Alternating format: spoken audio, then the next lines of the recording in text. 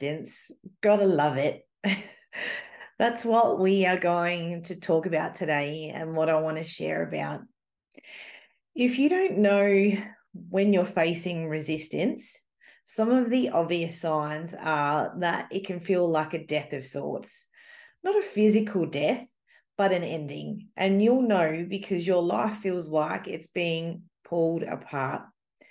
So, why does this change happen? And why does it happen in this way? Typically, there is a part of ourselves that is closed off or shut down and not open to change. It's not open to the new possibilities or the opportunities that are available. So, our thoughts immediately tend to drive a feeling of doubt and distrust. The resistance is a sign that you've actually outgrown the old way and it's encouraging you to start a new cycle. Now, what we forget is that new seeds are being planted. The interesting thing is that our emotional state tends to prevent us from seeing this as an opportunity. Instead of being in the flow, we hold on to the life raft that has some major holes in it. Fight flight mode is usually activated, and so we're in this scramble mindset. We forget to slow down, we forget to trust and trust the process. So we tend to protect ourselves. We put on a front. We pretend with masks when we're interacting with others because we don't want people to know what we're going through, because we're scared. And so we start to control things because we feel really unsafe. And all of this creates an internal hardening, right? Because it's a protection mechanism. Now, when we grow, there is a cycle that needs to close down. So that means swapping things out energetically. If you're into tarot, think of the Two of Cups and things being in that fair exchange where you're swapping things out. You can't have one without the other. So that means trusting what is being replaced, and that what is being replaced is going to feel better than what you've had before. Now, typically, because it's new and unknown, we project our fears on this change and we judge it. Oh boy, do we judge it before we trust it. And we forget that our soul is calling for this change. Now, more often than not, these changes occurred because you're asking to open up to more abundance, more joy, more love. But the resistance usually brings with it heartbreak, and you do feel grief. I mean, all change has that effect on one way or another. So what can you do in those instances? First, it's a time to challenge yourself into a nice big reframe. Pause. Stay in the fear and think about what might be possible. And I know that takes so much strength. I know what I'm asking you to do. I know it's challenging, but honestly, that's one of the best things you can do for yourself. Now, this is not some fake spiritual new age, just be positive crap. This is a request to override your brain's attempt at self-protection. The thing is, when we're in fight-flight mode, when our parasympathetic nervous system is shot to pieces, we're not able to think or see straight, meaning the brain is basically scrambled.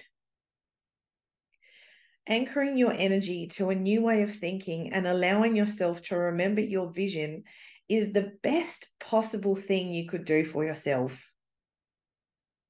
Deep down, you know this change is what is meant, and it's here to help you move forward. We all know that the unexpected arrival of change freaks us out. And we convince ourselves, in the same breath, we convince ourselves that we're ready for this next level, all the things that we want. But when it comes to receiving it, we're going through a perceived upheaval. And what happens is we step out of the flow instead of being in complete receptivity. Again, this calls for us to trust without a shadow of a doubt and trust in the divine way that Spirit is guiding us. Change doesn't occur to harm you. It's there creating even more abundance. Now, the best part and the worst part is that we forget that, and we forget that that everything is energy. Abundance is energy, and it's limitless. So these changes, also known as upgrades, is increasing our frequency to what we want. Stay focused on where you're going. Trust the universe and be proud of what's been, and keep looking forward. Forget the now. Forget the illusion of the now. Even if it's scary as hell, even if things feel like things are being burnt down, stay focused on where you're headed, and not from the ego space, but from what your soul knows, from what your heart knows. Things might not look abundant right away. Things might feel barren for a bit, but those new seeds have been planted, and like every cycle, things will come to fruition. One thing we can count on without a doubt is that we will keep growing. So these cycles of change are inevitable, which is why I wanted to talk to you about the resistance. If you're going through change right now, you're not going insane. You didn't do anything wrong. You really didn't. And you're not off track, not at all. But at first, it will feel like a bit of a mess. But everything is work outable. That genius idea and epiphany is inevitable. So when it feels like a burden, choose to reframe things. Choose to reframe the way that you're thinking about things. You're not a victim. You're here to grow and to serve in your unique way. Get creative. There is a solution always. And you are a genius. Maybe you haven't heard that in a while, but you are. And one of the best things to do is get creative. I mean, literally do creative things. Because what happens is when your brain quietens down, the ideas will come. Those new seeds will start to sprout. And try to do random creative things that you haven't done before, because that will help jolt your self-belief. You'll start to see you can do things that you didn't even think you could do. There is no limit to what you can create. And again, the amount of joy that's available is limitless. I also want you to love so damn hard on yourself and watch how things move forward. If you need to cry first to get that old shit out, do that. Listen to little you. They're probably feeling like they're being punished, especially if you've ever experienced trauma and trauma within the family unit. Change activates other fears. So be kind and be patient with yourself. Acknowledge the sadness and then love yourself even harder, because even that part of you is healing.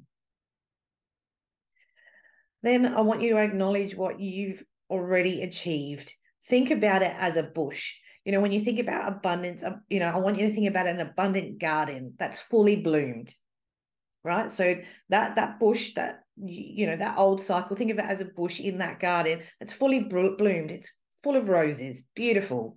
But now it's time to grow a new one. So let the sadness transform into a feeling of reflection, and one that you can be proud of, and one where you can be proud of yourself. So when those thoughts of survival creep in, and they will, of course they will, you're human. Just remember, you aren't seeing the full picture yet. You will eventually, but confronting your worst fear will help. So ask yourself, what is your worst fear? Name it, look at it, and keep delving deeper and draw it out. You don't have to let it control you. I found that works really well for me personally. When I face the fear of like the worst possible thing that can happen, it helps. And generally, that fear is bigger in my head than what would be in the reality. You are a divine being, and you wouldn't be here listening to this if you weren't, right? And this energy and this frequency wouldn't resonate with you. So I want to remind you that you will receive everything you want and more than you could ever have possibly imagined. But that means changing your now reality. Most of you would be jumping timelines, some of you without even realizing. So choose a better reality, choose something better to think about and prepare for it and stay focused. There are gifts that only you can bring into this world, and it's important we keep challenging ourselves to work our way through it to the new world. It's not about forgetting the heaviness of what's been, right? Which is why I'm saying acknowledge the sadness, acknowledge the fears, but it's time to step forward because all of your choices will give you even more options, abundant options. Keep challenging yourself to look at the opportunity and the beauty of where you are in these circumstances today. Don't try and change what's happened. You can't. The bush is bloomed. It's too late. But what we're looking for is the beauty and the gift in what is in this next opportunity. As one of my favorites says, Feel Good Life, how you handle yourself in these moments will dictate how you handle them again in the future. If you need some extra support, please reach out. There are a ton of options available. I can work with you on an energetic level and help you move out of that freeze mode if you need, or perhaps I can guide you to another solution to help you keep things moving forward. Until next time, so much love, Marianne.